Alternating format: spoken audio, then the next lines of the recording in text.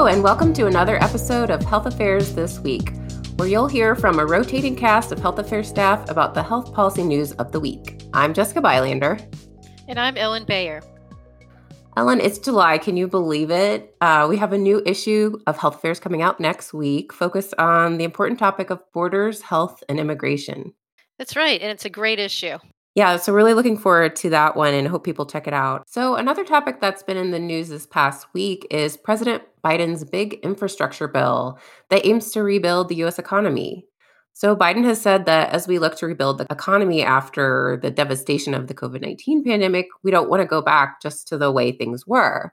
We want to actually do better. So he has some pretty lofty goals and proposed a really ambitious plan that's unfortunately been picked apart a bit in order to reach a bipartisan compromise. So in addition to traditional infrastructure projects like fixing highways and modernizing transportation options, he was also hoping to invest in climate action, digital infrastructure, and the U.S. workforce. So not everyone is getting what they wanted in that particular quote unquote bipartisan infrastructure deal that was reached last week, right?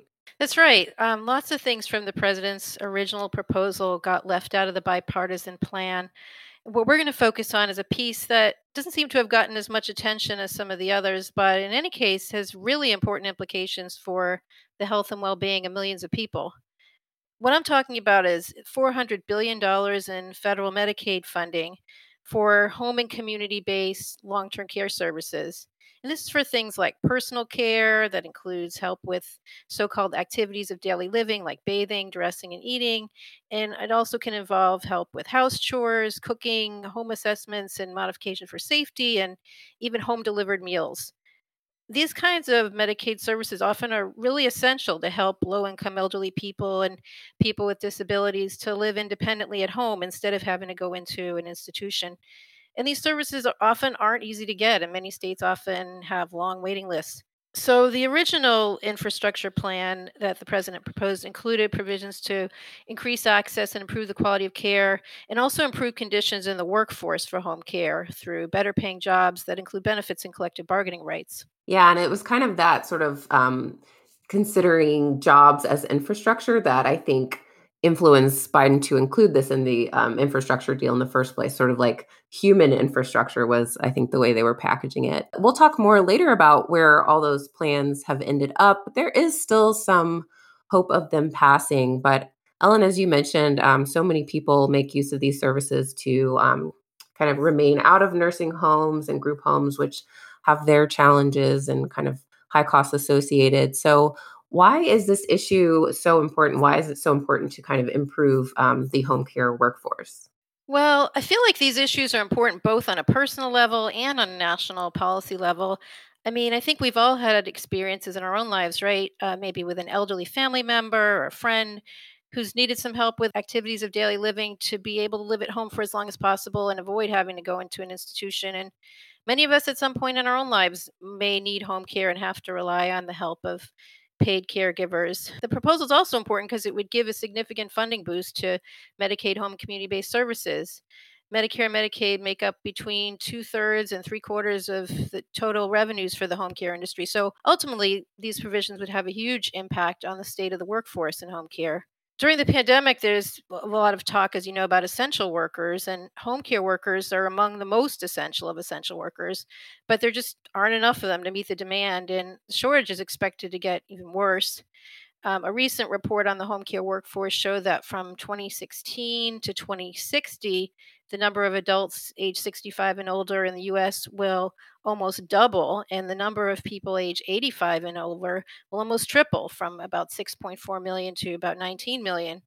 And people are living longer with conditions like dementia and other complex illnesses that cause them to need help with basic activities of daily living.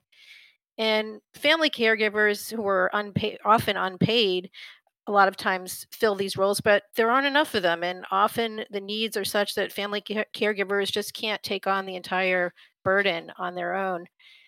And the demand for home care will grow hugely in the coming years, along with the demographic trends. But the population of adults who will be available to provide family caregiving is expected to remain relatively flat. So there just won't be enough family caregivers. Yeah, and as you mentioned, family caregivers are already overburdened. This is sometimes really physical work. And I think I've heard that some caregivers tend to be older themselves.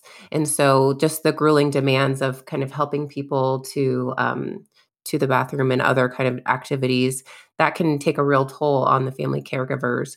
I read a recent report from AARP that said today more than 1 in 5 Americans provide care for an adult or child with special needs. So that's about 53 million caregivers in this country. And like you said, they're providing the care for the most part for free. So it just seems unsustainable. And obviously, the ability to pay for care is an issue, but we hear that some people who are able who have insurance covered to pay for care can't actually find home care providers. So what's going on there? Well, there are so many challenges facing the workforce. I'm not sure where to even start, but let's start with the pay, which is very low, about $12 an hour.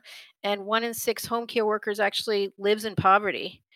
Many home care jobs are part time and don't provide important benefits like health insurance or paid sick leave. And the work is typically really demanding, both physically and emotionally. But training can vary quite a bit and often is pretty minimal. There are no national standards for core competencies in home care. And often there are little to no opportunities to grow in these jobs. And people actually might be able to make more money in fast food or retail for doing work that's a lot less demanding. So, given all the challenges, it's not surprising that there's been really high turnover in home care jobs. Yeah, and the issues you're describing, they can lead to these really long wait lists of people waiting weeks or months to receive care that they are eligible for or do have funding for through Medicaid or in some instances Medicare. And so I imagine these shortages were only exacerbated by the pandemic. I've written some about the difficulties for children with special needs getting access to their providers, but I imagine it's like a really broad issue affecting so many Americans. Absolutely. During the pandemic, I mean, like so many other things, the challenges in the home care workforce have gotten even bigger. It's been an issue of major concern in the industry and among families and in the health policy world. In fact, there was a presentation on this topic at the Academy Health National Research meeting that I attended virtually a couple weeks ago. During the pandemic, home care workers often didn't have enough training and infection control and didn't have the personal protective equipment they needed. So they were often quite justifiably fearful of going into people's homes, and people were afraid to have them come in. So it's gotten even harder to recruit and retain workers for these jobs, and home care worker shortages are now worse than ever. So, Jess, is there hope for some type of legislative solution? Yeah, I mean, even though the 400 billion in funding for home and community-based care that Biden was proposing was excluded from the infrastructure deal, it still lives in some form.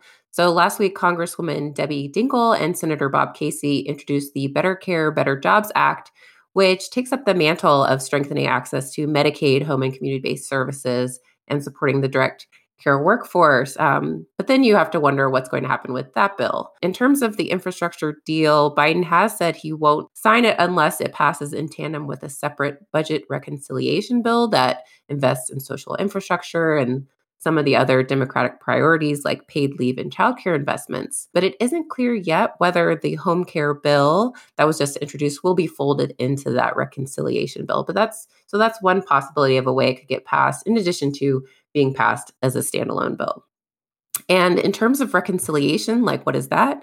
So that's the way the COVID relief package was passed, and the reconciliation process allows certain types of bills to pass with a simple majority versus 60 votes in the Senate. But as we often say, we'll have to see how this plays out. There may be a long road ahead for these home care workforce investments. Yes, we can just remain hopeful. I've been thinking about these issues for a long time and actually co-authored a report on the topic back in the '90s. And there's been some limited progress in some areas since then, and some states have done some interesting work, but not nearly enough progress has been made nationally, and there's still a really long way to go. So I'm hopeful about the prospects, and I do feel encouraged that home care is now part of the national conversation around infrastructure, and it's great to see this legislation being considered. As hard as it is, I guess we'll just have to wait and see if the home care proposals will make it over the finish line in Congress. Yeah. And that sounds like a good place to wrap up. Thanks so much for listening. If you like this episode, please tell a friend and subscribe to Health Affairs This Week wherever you listen to podcasts. Bye.